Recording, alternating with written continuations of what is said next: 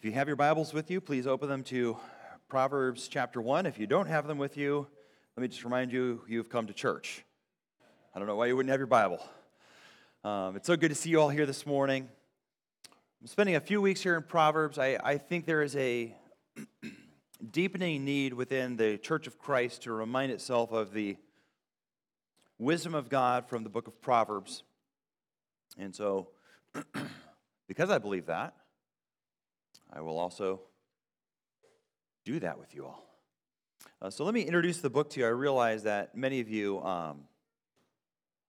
probably feel like you know Proverbs well. I want to reintroduce it to you because I think there's probably some themes and some ideas that are missing from many of our ideas about what the book of Proverbs really entails. So I want you to start with me by looking in verse 1. It says, the Proverbs of Solomon, son of David, king of Israel. So here we have Solomon introducing these Proverbs. And we'll now run through the next 31 chapters. He's introducing them to his son. So this is a grandson of David that should be the recipient, right? The reader of this. And so you have this father introducing to his son Proverbs to train him. And the thought would be this then: Solomon's son would likely be trained as one who is prince to be a ruler and leader among God's people. Right, this is not merely Proverbs for the average person. This is Proverbs for David's grandson, Solomon's son, future king of Israel perhaps, at least prince and leader among the people. So we come to chapter 3. Let me take it on to chapter 3, verse 16. I think, although not a theme verse, something that's significant. In chapter 3, verse 16, the gift of wisdom. Wisdom is pictured as a lady calling out and to instruct. And Scripture says, long life is in her right hand. In her left hand are riches and honor. You would see something similar in Proverbs 22:4. The reward of humility and fear of the Lord is riches, honor, and life. So then you read the epitaph on King David. In 1 Chronicles 29, Scripture says, he died in a ripe old age, full of days, riches, honor, and his son Solomon then reigned in his place. So he died in a ripe old age, full of days, riches, and honor. So he had full days, riches, and honor. You come to Proverbs, and what is the reward of wisdom? It is riches, honor, and a long life. When Solomon begins to ascend to the throne, and God speaks to him in a vision and asks him what he would have, whether it's riches or military prowess and victory, Solomon simply asks for what? Wisdom. And God's response in 1 Kings, I have given you what you have not asked, both riches and honor, so that there will not be any among the kings like you in all your days. If you walk in my ways and keep my statutes and commandments as your father David walked, then I will prolong your days. So what's the promise that Solomon gets? If he is faithful to the Lord, God will grant him not only wisdom, but the upshot from wisdom is what? Riches, honor, and life. So why would you want wisdom? Because the promise of wisdom is what? Riches, honor, and life. And I think maybe we have a little bit of anxiety over that because that sounds very much like a manipulative message from a prosperity preaching church, where if you get Jesus and give him your money, you'll get riches, honor, and life. So there is a little bit of a theological tension. How are we supposed to handle this? If Scripture so plainly says that the outcome from wisdom, those who live a wise and careful and prudent life have generally speaking, the hope of riches, honor, and life, how am I to recognize and maybe avoid the dangers of a type of message that says that the reason I come to God is to get stuff for myself? How am I to make sure I guard this path of mine and my motives? Well, I think the the introduction of Proverbs at the very outset of this book, Solomon guards us from the type of avarice or selfish pursuit of these things. And so as we look in verses 1 through 7, he says, these are the Proverbs of Solomon, son of David, king of Israel.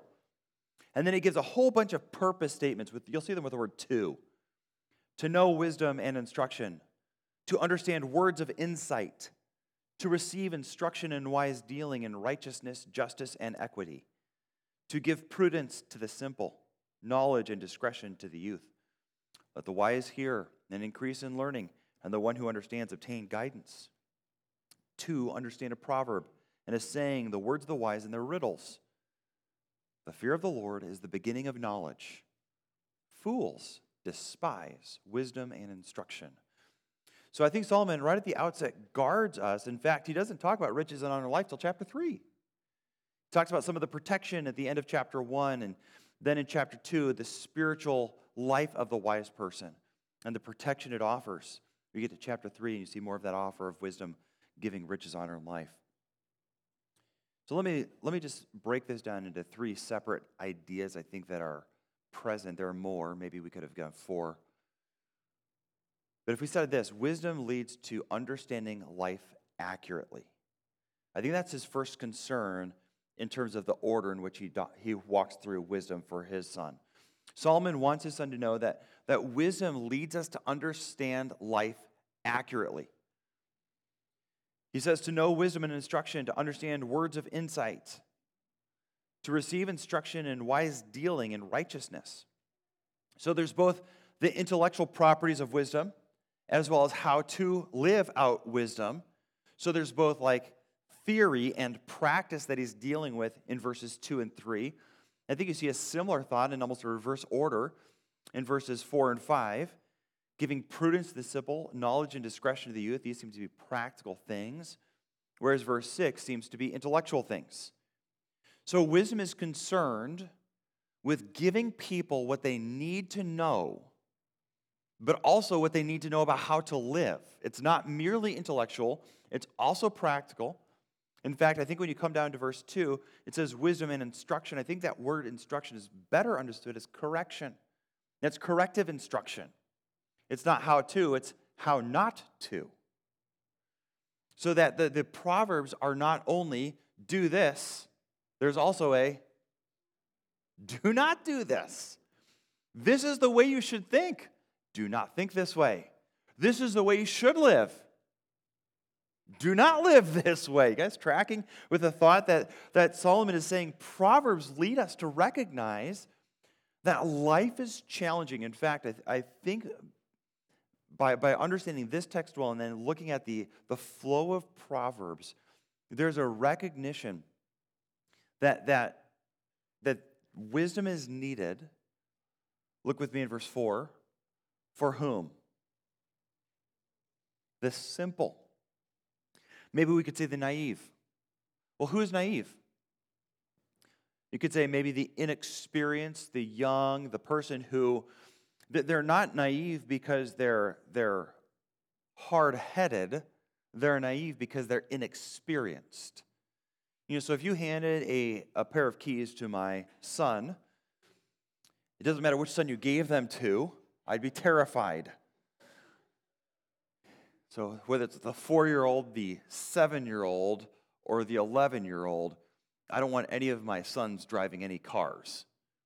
Not because they're evil, not because they're dumb, but because they're inexperienced and young. And so what we would expect then as that child grows and develops, that they get the maturity intellectually to engage life better. And so the Proverbs are designed to instruct the naive. But continue on to verse 4. He says, not only the, the naive or the simple, but also to the youth.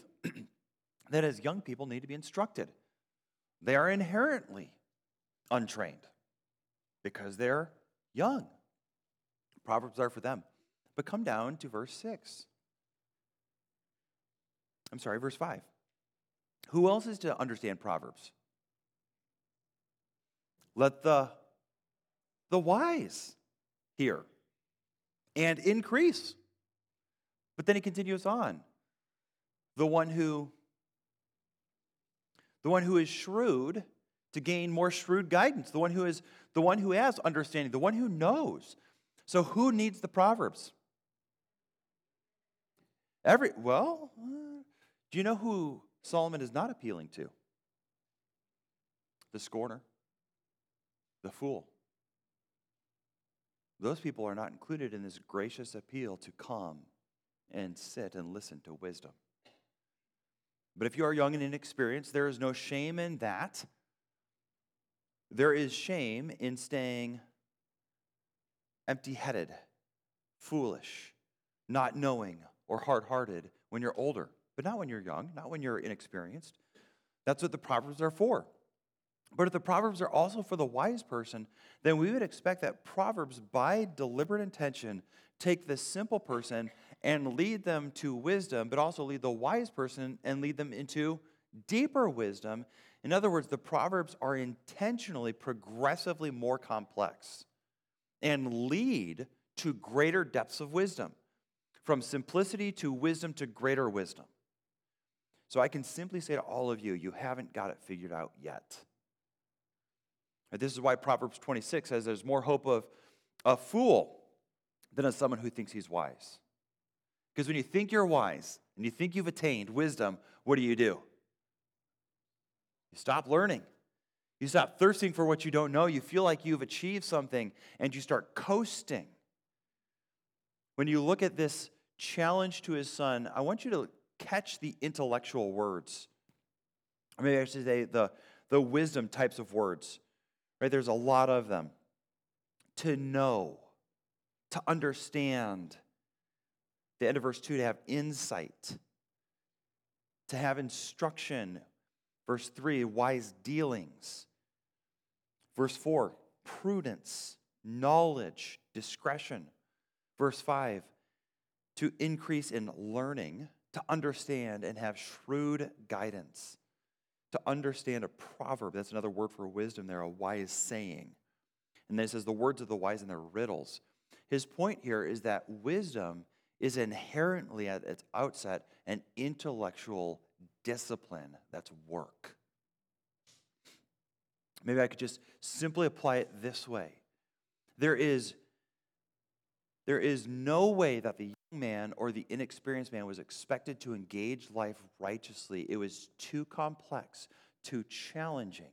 And so he needed his father to train him to think with wisdom. And that training was inherently challenging to engage in. It's not simple. Anyone can know that 2 + 2 is 4. But to be able to walk through life and understand how to act with wisdom requires not merely teaching, but teaching in which the student worked hard to learn, to grow in understanding, to gather perceptiveness, and to be able to see into the shrewd schemes of the evil person and the wicked person, that they might not be tempted by them. There are dishonesties, there are levels of gray, there are intricacies of life in which wisdom is necessary, or we will choose wrong, thinking it's right.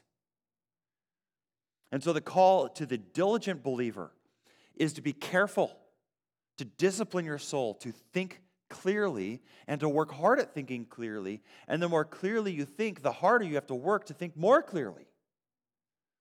But the constant revision of this son in his thinking was a necessary pursuit that would never end until he died.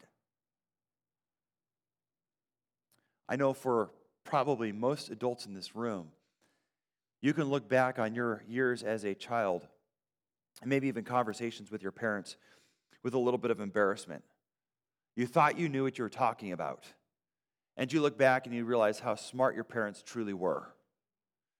And now you just wish that you could teach your kids that lesson you finally learned, that mom and dad actually knew way more than we thought they knew. But now your kids are looking at you like, you do not know anything, mom and dad. And you know in about 15, 20 years, they're going to look at you and be like, Mom, Dad, you knew so much more than I thought you knew. But by then, they're wrestling with their own kids. And it feels like it's one of those lessons that you just learned too late in life, that mom and dad are actually wise. Well, the point would be, and I think the caution for Solomon's son would be this: God's word is like the ever-present parent that we tend to not listen to. And only in retrospect do we say something like, oh, how wise the scripture. I wish I would have listened better. Lady Wisdom is calling out and saying, come learn. It takes diligence. It takes hard work. It's never a lesson in which you graduate from. And so as you learn more and more of Scripture, as you get more and more insight, and you come again to the Proverbs and you read them, you'll probably think something like this: oh, I've never seen that before. That's amazing. I know that guy. But when you were 20 and you read it, you just missed it. Probably in 10 or 15 years, when you read them again, you'll find new insights. So don't make it 10 or 15 years between readings. Read regularly. Again, I think the father calling out to his son is walking in the patterns of Deuteronomy, where the father is called to raise his child to understand the scriptures. When God begins his covenant relationship with Israel, Deuteronomy describes for us the role of the parent. It says, when you rise in the morning, talk with your son. When you recline at night, talk with him. When you walk in the way, talk with him. When you sit down, talk with him. And the point is that the father is pictured as always engaging and instructing his son in how to live. And so Solomon writes out for us that very call to his son. This is how one obeys and follows the laws of God. Here's what it looks like to be a man of integrity. Here's how you follow Torah, the law, in your relationships and business. Here's how a godly man plows his field and takes care of his household and cares for his animals. Here's how a loving man walks with his neighbors. Here's how a man of integrity deals with business. And he's taking the law and he's putting flesh and bones on it in Proverbs and simplifying through hard, diligent work into memorable sayings. So we have sayings like this that ring true, but also teach us. For instance, an ounce of prevention is worth, you guys all, that was bad. A penny saved is okay, that's much better. So we have Proverbs, and they capture truth. These Proverbs are God-given, and they don't only capture truth, they're trying to lead to discernment because life has dilemmas and complexities that cannot be understood by the simple. And so with these Proverbs, Solomon is painting lines on the highway of life because it is treacherous, because it is deceitful, because the path in front leads to life or death, and the way is hard to see. If you want to see life well, if you want to understand life clearly, if you want to give good counsel, if you want to be able to counsel your own soul, become very acquainted with the book of Proverbs. And the more you work at the discipline of interpreting the Proverbs, the discipline of tilling up the theological and the practical truth, the more your mind is sharpened to understand more. Again, look down in verse 6. To understand a proverb. Well, that's a follow-up from verse 5 where he says, to the wise hear and do what? Increase. To the one who understands, obtain this. Why? So that you can understand the Proverbs. So the Proverbs have a sequential work in them. The more you understand Proverbs, the more you go back to them and learn more. And then the more you've learned, what happens? The more you are able to go back and learn more. It's meant to be a rich spiral by which we get deeper and deeper into our understanding of how to grab a hold of life, discern right and wrong, make good value choices, and help others to do the same. How often have you wondered what to do in life? Often it is a matter of wisdom already revealed. Let me just give you a sample. I think this is just so precious. It's one of my favorite Proverbs. Proverbs 21:31. just as a sample of what I think is so insightful for life. I think I mentioned this in our Friday morning Bible study. If I didn't, I mentioned it sometime last week to someone when I was giving some counsel. So let me back up because I think there's a little bit more context. Verse 30. No wisdom, no understanding, no counsel can avail against the Lord. The horse is made ready for the day of battle, but the victory belongs to the Lord. Now, I think on the surface, we could just say simply, God is the one who gives victory. Could you not? Could you see that in that verse? Does it mean more than that, though? Does it perhaps tell us that there is no one who can oppose the Lord successfully? Yeah, you could probably see that as well. One of the most encouraging thoughts of this text for me is just the thought that I have a responsibility to metaphorically get my horse ready, but always trust the Lord. Who wins the battle? Who wins the battle every time? The Lord does. Who never loses a battle? So what's my job then? Do I sit down and do nothing? If the Lord is going to win the battle with or without me, should I just do nothing? This feels very much like a Calvinistic conundrum. If the Lord is going to save them anyway, should I not share the gospel? The answer is what? How about we go to battle? Look at the metaphor of battle here in verse 31. What do I do when I think of battle? And I have a battle coming tomorrow. What should I do?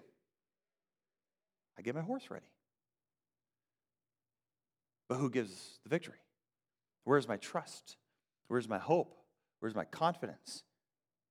And so when I'm facing insurmountable problems, I don't do nothing and pray.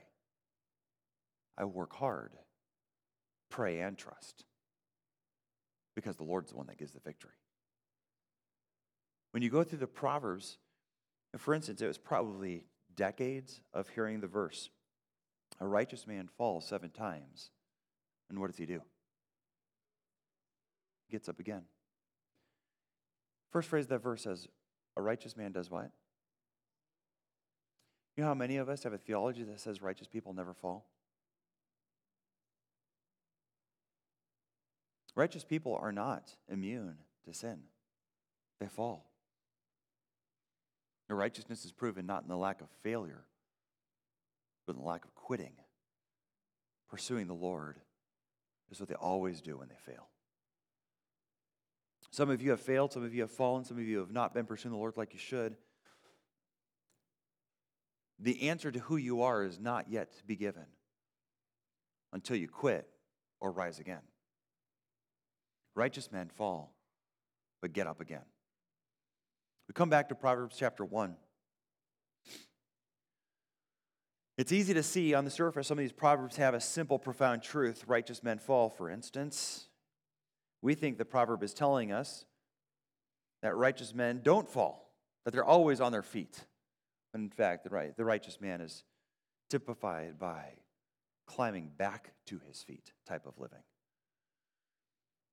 It takes discernment, it takes work, it takes diligence, it takes insight to know the Proverbs. And so they teach us that insight and then give more of it. And the more you work the Proverbs, the more they work into your mind God's wisdom so that you know how to live His law, so that you know how to please Him. Look with me in verse 3 then. I think at the end of verse 3 you get this thematic characteristic of wisdom. Wisdom doesn't simply lead us to understand life. It leads us to morality. Or in my notes I have it, wisdom leads us to walk uprightly. The end of verse 3.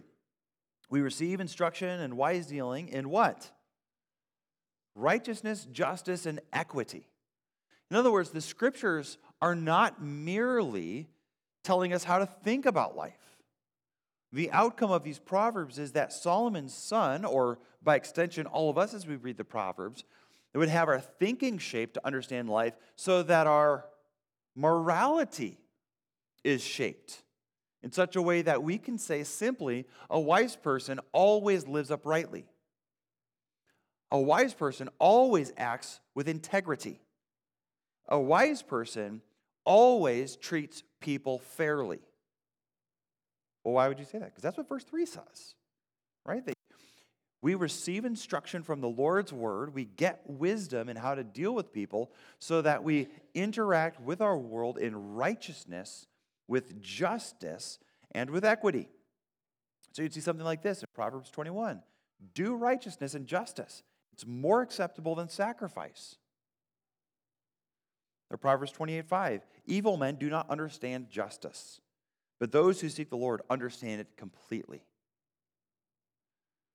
It is an indictment against our political culture that justice is impossible to find.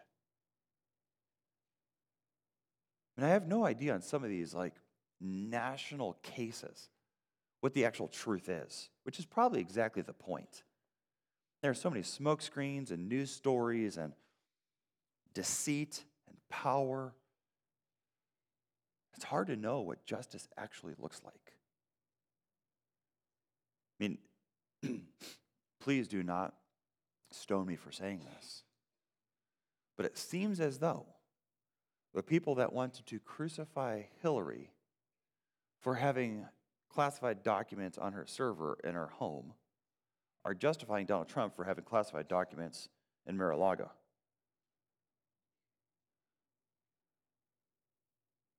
I don't care. Let's just treat them both the same. If they're doing the same thing, let's treat each other with equity. If it's a high crime for her, it's a high crime for him. And vice versa. That seems really simple. Now, I don't know the truth of who's got what documents where, and I'm not trying to jump into the right and wrong of those things. It just seems like we have two political parties that are trying to tell us that the world is made of evil people that are called Democrats. And the other side is saying the world is made of evil people and they're all Republicans. I'm just thinking evil's actually not subjective. It's really clear, it's really objective in Scripture. And if you lose sight of it, the way to re-engage life with ethics and integrity is to know the Scriptures. And look in the mirror of Scriptures first for your own integrity. Okay, so looking at these words here, the idea of justice has this idea of making right assessments of the world and acting on them. It's being unwilling to justify the wicked man and being unwilling to condemn the innocent. Righteousness should need no introduction for the Christian. It is a moral uprightness, it's a rectitude, a goodness in all of life. And then that idea of equity there has the idea of everyone plays by the same rules. The ground is level. We don't tilt the rules in anyone's favor. And probably the ways in which you see this on an everyday basis challenge is if you're in any type of little league kid sports and you have one of those dad coaches and his kid has no right even to make the team, let alone to be the starting pitcher or whatever. And all the parents are horrified that this dad is doing this because everyone knows that this kid doesn't deserve to be it. He's putting his kid out there for failure, and then he's yelling at his kid, but his kid's always the starter. I would tend to be unjust the other way, and that is my kid might deserve to be the starter, but they would still be sitting on the bench because I'd be afraid of being unjust in favor of my kid. I'd probably very likely be unjust in the negative against my child. Now, equity is doing right, helping everyone or treating everyone by the same rules with which you should be treating them. Okay, so just to simplify it then, wisdom is not just knowing. Wisdom is acting on what you know to be right. How often do you know what is right, but it doesn't feel good, or doesn't appeal to you, or you don't really want to? It's like the snooze button, right? You know you need to get up. You know you need to get stuff done. Your alarm was set with rational thinking the night before. But in the temptation of the sleep thinking in the morning. You know, like when you're still cloudy in your mind, you're not thinking clearly, and you figure you can get it all done on time, and you hit snooze again and again. Like, that's a question of wisdom, is are you going to do what's right in the moment in which it doesn't feel good? Would you want to do otherwise? Wise people don't merely understand the world correctly or accurately. They also choose to live in light of what is accurate. I think that's really helpful for the Christian to think that way, because many times we know what is right. We just don't like it. We don't want to. Or the discipline to get it done is something we don't plan, so it doesn't happen. If you want to give faithfully to the Lord and generously to Him, and I think Proverbs would tell you that that is wisdom, it usually doesn't happen if you don't think about it and make a plan. If you don't budget your money, you're probably not going to be generous with God's people. If you want to lose weight, you probably need to make a plan and say no to the cake. Believe me, the battle to choose righteousness under temptation is harder than saying no to any cake. And perhaps, without making too fine a point on it, if we have a hard time with some of the simple disciplines that are so clearly present in our life, like sleep and diet, maybe we should be more concerned with our personal holiness as well.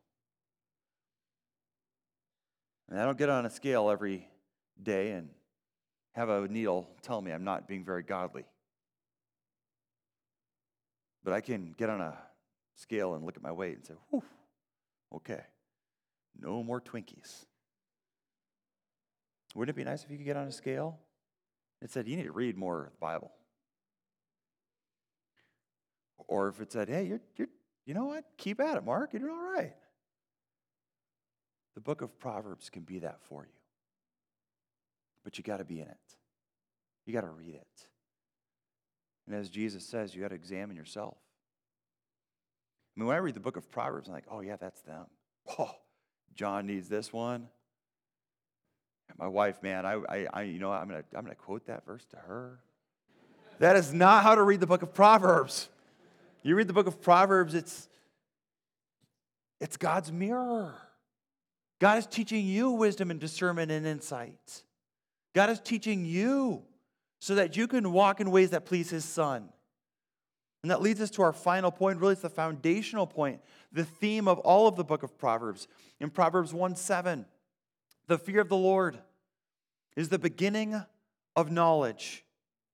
Fools despise wisdom and instruction. No, I assume, if we start with that second part, fools despising wisdom and instruction, you could take that, and I think you'd probably take it wrongly if you take it this way. You could think of that as an attitudinal despising. That is, like, fools look at instruction. They look at knowledge, and they're like, I don't need that. Well, they could say that. They probably don't. They probably just leave their Bibles unopened.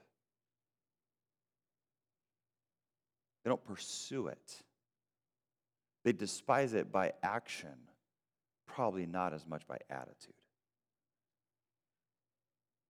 In other words, despising is to leave closed the storehouse of wisdom. It is to be constantly distracted during equipping hours in worship services by cell phones and doodling. It is to be constantly distracted from thinking about life with clarity of God's word because you're so busy, and frankly, you've probably hit the snooze button too many times. Now, when your feet finally hit the floor on a Monday morning, you have no time to talk to your Lord or to open up His word. That's what it means to despise instruction.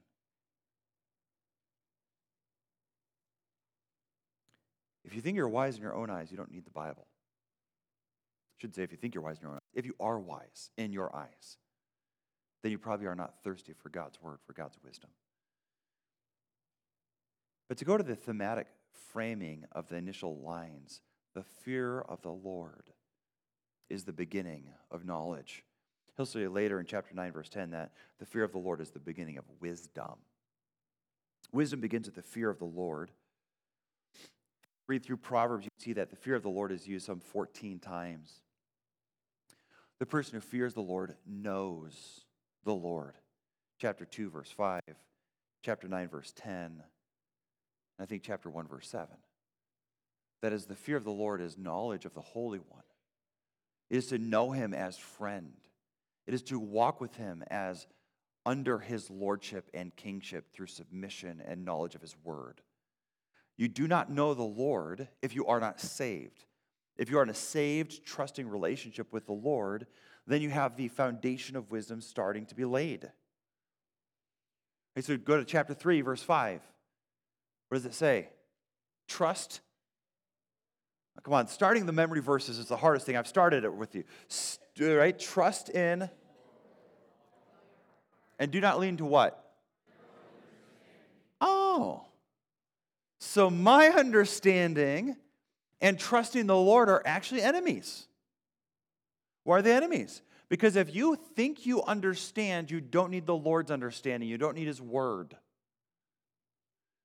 You don't trust in your own understanding. You trust in the Lord's understanding. That's why there's such an accuracy and good wisdom. Because you have horrible eyesight. Many of you, I can see, like me, have corrective lenses. As you wear contacts, so you may not know that. And you go to the eye doctor, and they do one of these things. They like slap these lenses down. Actually, now like they start with a computer, and so they actually are pretty accurate. But it used to be like a lot of lenses. And you get these lenses, and slowly your eyesight gets more and more clear. Now, Scripture is telling us that we all have wretched eyesight. The problem is we think we have good eyesight. We are all colorblind, but we don't even know it. Our friends can see it, and they're like, what is wrong with you? Why would you wear that out in public? It's so easy to see in others their folly.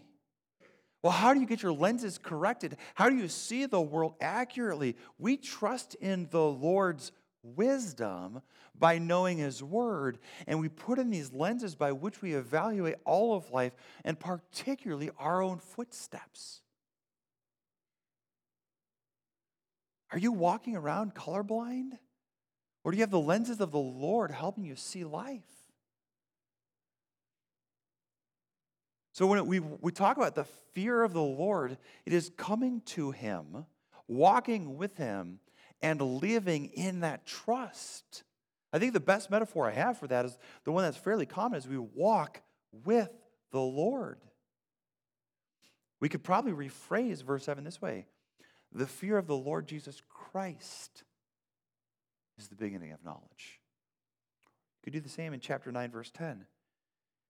You know, Scripture says that Christ is for us the very wisdom of God. To walk with Christ is the beginning of wisdom.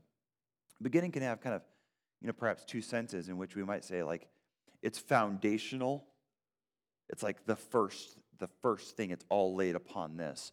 Or it could be first in the sense of, like, in a list of things, you've got to get this one first. I think we ought to understand it second. Maybe picture the pyramids. The first layer is the layer on which all others are built. It has to be done first. I mean, it's not like you can build all the layers of the Great Pyramid and then slide under that bottom layer. You build it first. And upon that good foundation, all other growth and building rests. So too, the wise person's foundation, not only first, but the bedrock on which it rests, is walking with God. It's the fool who said in his heart, there is no God. To reject God, to be atheistic, invariably sets aside an ability to see life clearly. And it is only by God's common grace that you see wisdom in the world. But it's a wisdom that's tainted. It's a wisdom that's affected by humanism and self-sufficiency and pride. How much better to be the Christian that enters life with a full recognition that God calls us to do things for which the only reason it's wise is because God is trustworthy. Right? Like, the horse is prepared for battle But victory is from, if I don't know the Lord at all, or don't think there is a Lord at all, then I just have the first line of the proverb. Prepare your horse really well. But I have no hope that the Lord will give an outcome because I don't even trust the Lord at all. We trust in the Lord with our whole heart. We walk with him. We fear him. As you look at what the fear of the Lord does, it's to know him. Chapter 10, verse 27, it leads to life. Chapter 8, it causes us to hate evil. Chapter 15, it's more precious than any treasure. It is the foundation of wisdom. It leads to riches, honor, and life in chapter 22. It protects from evil and evil's consequences in chapter 10, chapter 14, and chapter 19. The fear of the Lord is good. It leads to good. We have contrast with the fool. The fool despises wisdom. In chapter 10, he babbles on to his own ruin. In chapter 10 again, he dies out of the sheer bankruptcy of his own ignorance. He becomes a servant to the wise man. He justifies himself in his own eyes. He possesses a violent and sudden temper in chapter 12. He hurts others in pride, clubbing them with harsh words. Chapter 12, verse 16.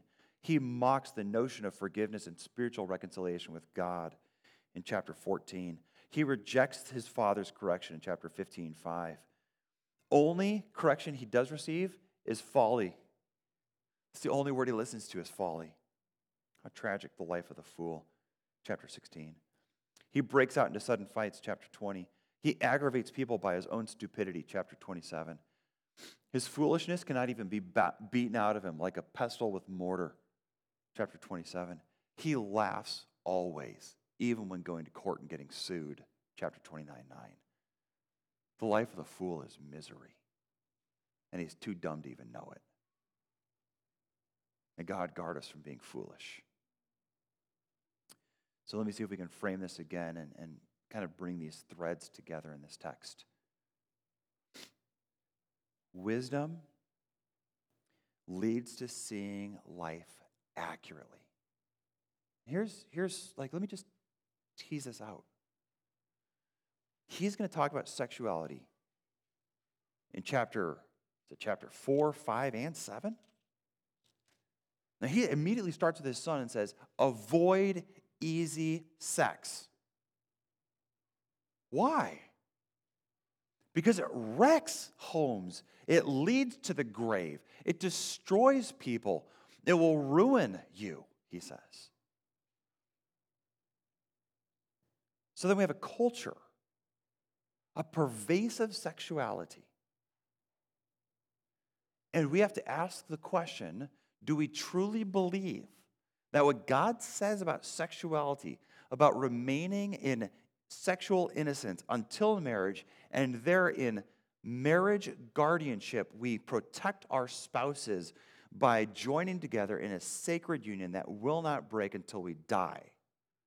Do we truly believe that's the best way to live, the best way to please God, and the most satisfying way to live? Do you believe that? And that's where we say, trust in the Lord with all your heart. Right? Trust in the Lord. Do not lean on your own understanding. The world will tell you that it won't hurt anything if in deep relational commitment prior to marriage, you enjoy an appetizer. And God is saying, do you trust me? Wisdom looks at life accurately and is able to say, well, there might be some temporary, short-lived gain.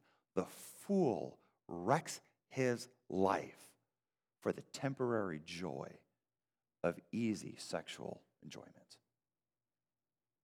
Only the fool does that. I will keep myself sacred and clean for my marriage because that's wisdom, and I trust God. And that would have all of these outcomes. Like, therefore, I'm going to dress appropriately. Because chapter 5 says that a girl's breasts are for her husband. So I'm going to cover them up. Because it is teasing out a distrust in God to get satisfaction from the approval of men, if I'm a woman, or enjoy looking at women, if I'm a man. I suppose in our culture, I just don't even have to say a man or a woman on that side.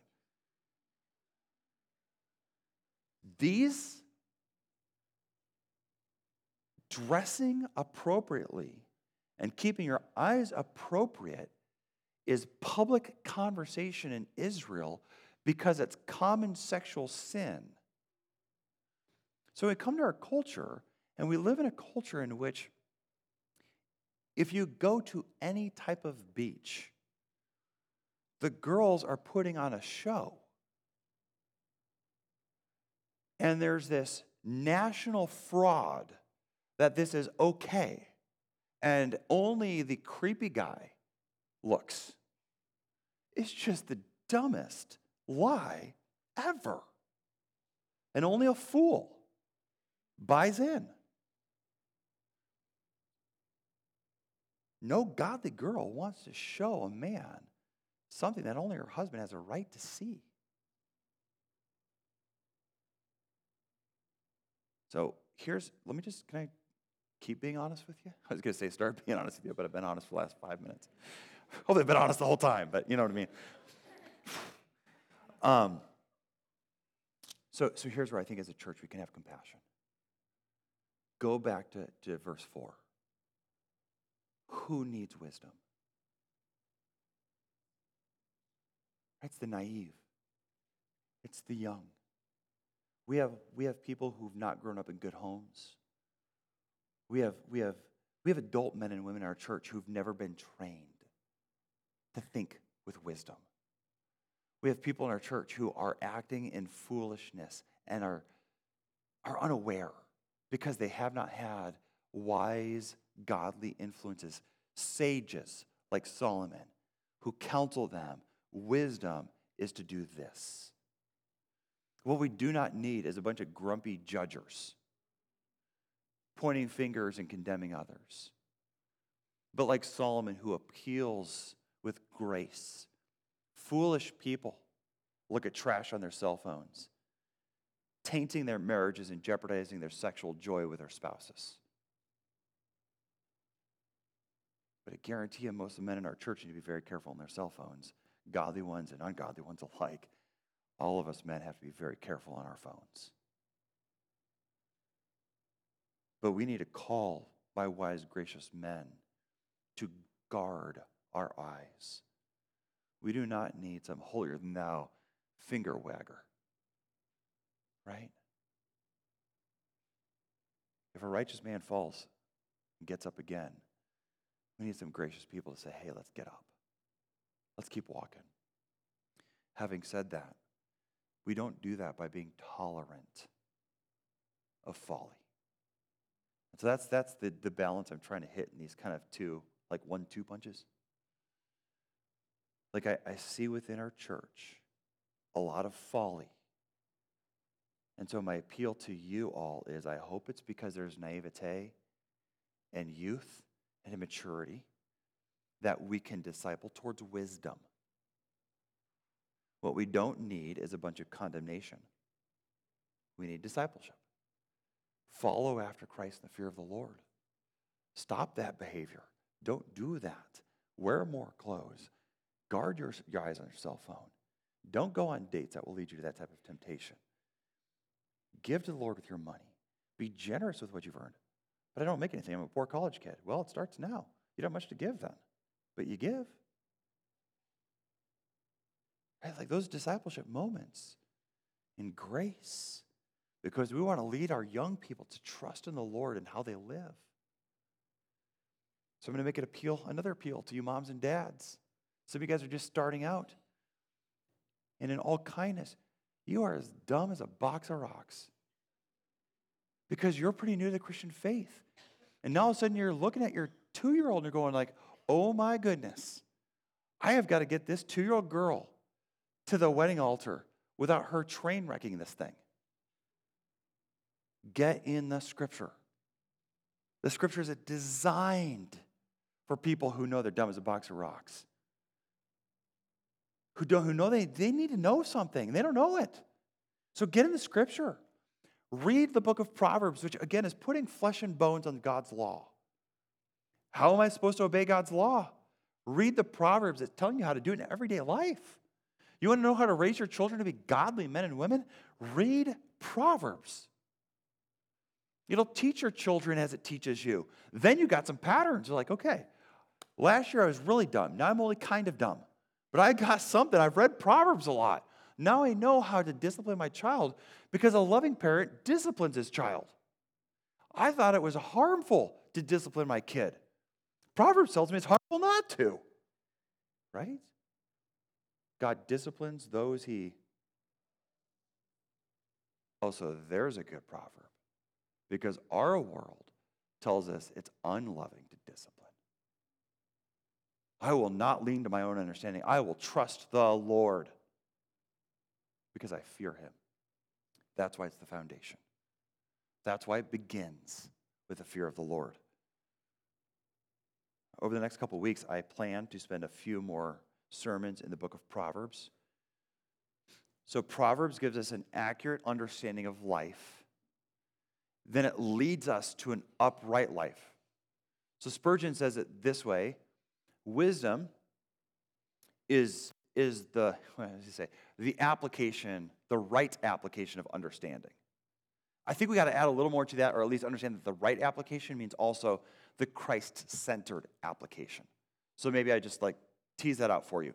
Wisdom is the right reason for the right application of understanding. The right reason being Christ-centered, fear of the Lord. The right application is I understand life correctly and I act on it. It's the right application of knowledge, or the right application of understanding. I realize that no one in this room can claim wisdom, but there are a lot of people in here who have a lot of years of learning and growth in Scriptures. You have a lot of discipleship to give. Can I just encourage you all, when you disciple others, the strength of your counsel is directly proportional to its biblicity. Counsel with Scripture. It is the fountain of all wisdom. Counsel others as you walk in the fear of the Lord. That's the motive of all wisdom. And do it, because that is the proof of wisdom. Let's pray. Father, thank you so much for your word. Lord, help us to see life through the lens of your Scripture. Through your Spirit, I ask that you would give us this strength to walk with justice, with integrity, with righteousness. Father, I ask that you would help us to do so because we fear the Lord above all. We fear the Lord above the promises of rewards, the promises of honor. Lord, we ask that you would strengthen our motives, sanctify our hearts, that we might walk with Christ.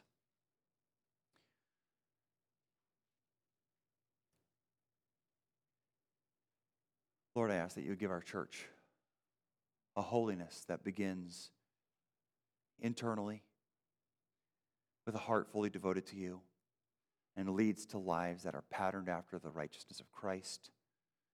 Lord, guard us from an arrogant spirit.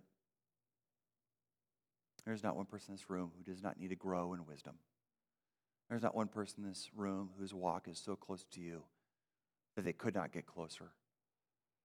So, Lord, I pray that you would grant us the humble desire to know your word, to apply it rightly, because we love you supremely. In Jesus' name, amen.